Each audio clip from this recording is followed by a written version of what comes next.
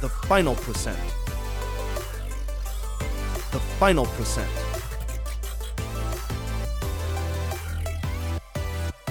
Welcome to the Final Percent podcast. And as I get ready for church today, Kayla's still getting ready, and I realized I have just a few things on my heart that I want to put together and get out there for you. And one of the things is I think that we are getting into a day and age where we are using words inappropriately. And I would like to change people's language. We just went through one of the podcasts where I'm talking about, let's take the word influencer out of our vocabulary, because I think it's becoming a little toxic. And people are just saying, I want to be an influencer, but they don't know what they want to influence. And I think we're in a day and age where I just talked about this with my coaching group last night. And it's just it's a few minute thing, but how many times do you get home and your husband or your wife or your best friend, or whatever it is, asks you to do something and you respond with, I can't do that right now, I need to decompress. And I want to start attacking the language that is becoming so prominent in America, because I think it is hurting us more than we realize.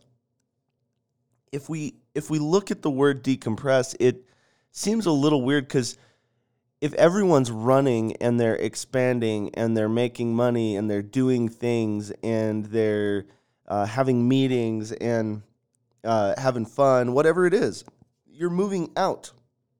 You're moving forward. You're stretching yourself. So by that logic, shouldn't we want to compress? And so I understand what people are saying. Oh, I need to de-stress is what they're saying. So therefore, if you say, I need to decompress, what you are admitting to is that you live a stressful life. And I think without realizing it, a lot of the people are going, when they say those words, they are saying, hey, I have a stressful life. I had a stressful day.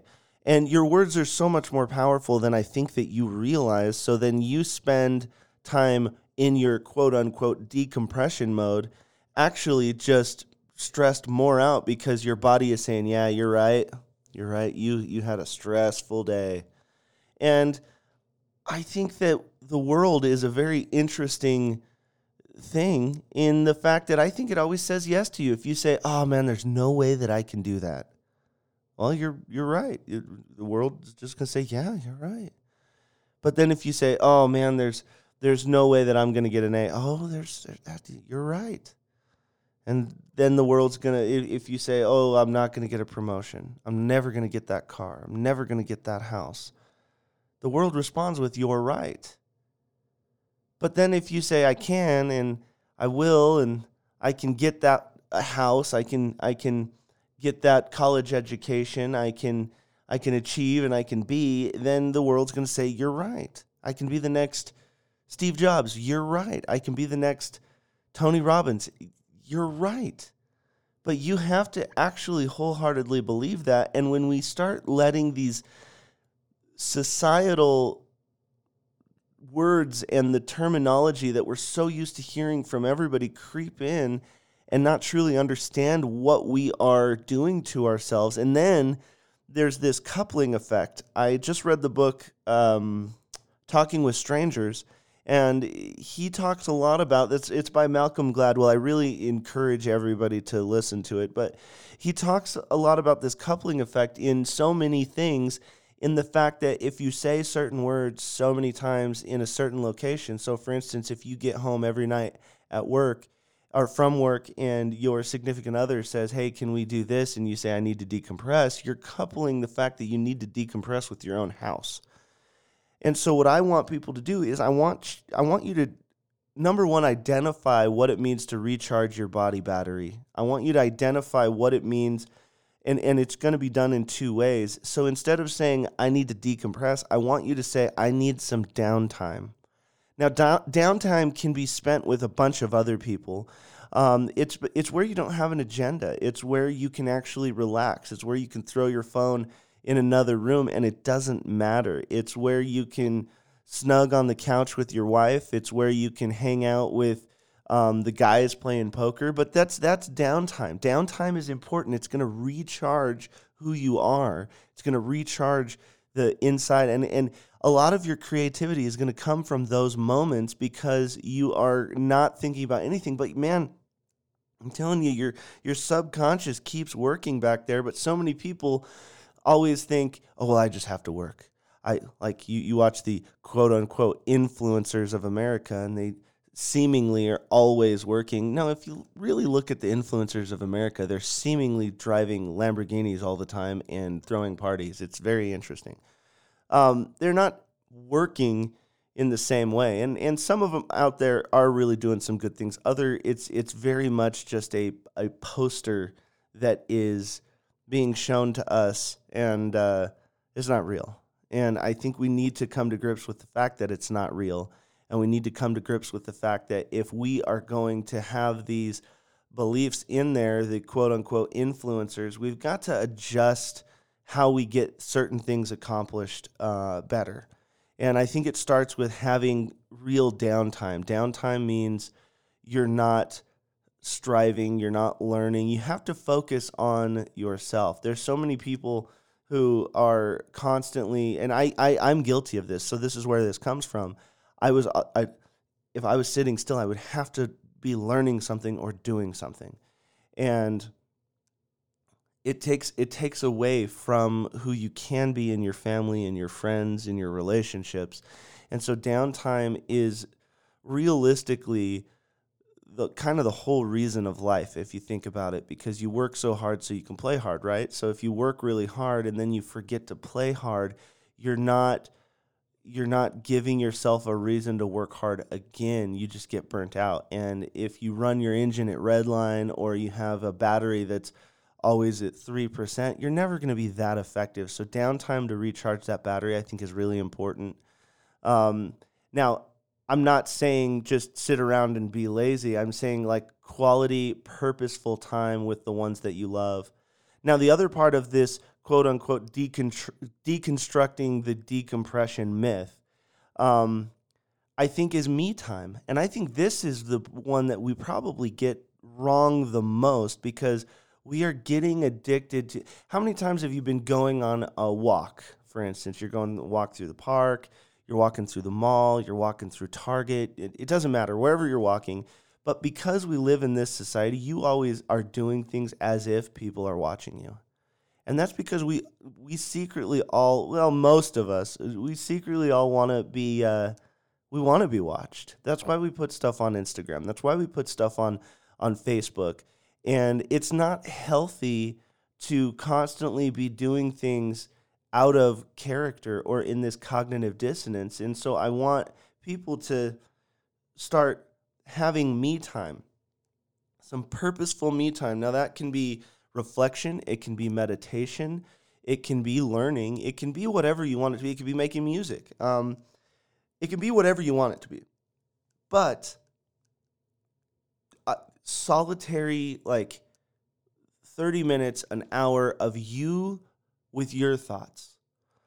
30 minutes, an hour, 90 minutes, whatever, a whole day. I don't care what it is, but sometimes people need to start becoming friends with themselves again. They need to get in touch with themselves again, and they need to love themselves again. But we get so addicted to having to be around other people, so addicted to constantly be posting stuff on Instagram. And this is a true addiction. We get all of these addictions, and then when we have to spend our time alone, that's truly alone, and we're not broadcasting it to the world, and we're not trying to show the world how cool we are and what we're doing and what we have, it feels like wasted time when, in fact, it might be the most important time.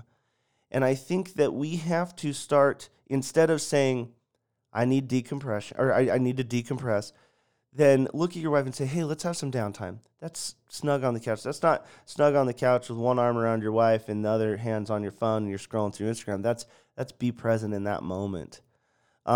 Now, don't get me wrong, if it's not time for snug, this is something that Kayla and I do all the time. We snug on the couch. It's our favorite thing. But downtime can be flipping through Instagram, but call it what it is. Downtime can be playing a video game on your phone, but call it what it is, and everyone needs it. You've got to recharge your battery. But don't forget about me time. And that's something that I've been trying to make a concerted effort so that I can do my own maybe version of meditation. I mean, I don't sit on a rug with my legs folded with my hands out and all that stuff, but meditation can be alone with your own thoughts, where you're trying to clear your mind and you're just trying to be peaceful, and it's all about you. And there's a reason why when they say that the plane is about to go down, that they want you to put your mask on first so you can help other people. And I think that it starts with understanding downtime, understanding me time, and it is so much more important than people realize right now. And they're not using purposeful me time, purposeful downtime. They're using the word decompress as an excuse because we've seen it in movies, we've seen it in television, we've heard our parents say it. And I think the whole decompress thing has become an excuse. And I tell a lot of my coaching clients, it is vastly more important how you talk to you than how I talk to you. Now, I'm good at motivation and inspiration and maybe clearing things up, putting things into focus a little bit. But it is so much more important how you talk to you throughout the day. And I think you getting addicted to certain terminology, I need to decompress. Chances are you probably don't actually need to decompress. You're so much more powerful than you give yourself credit for.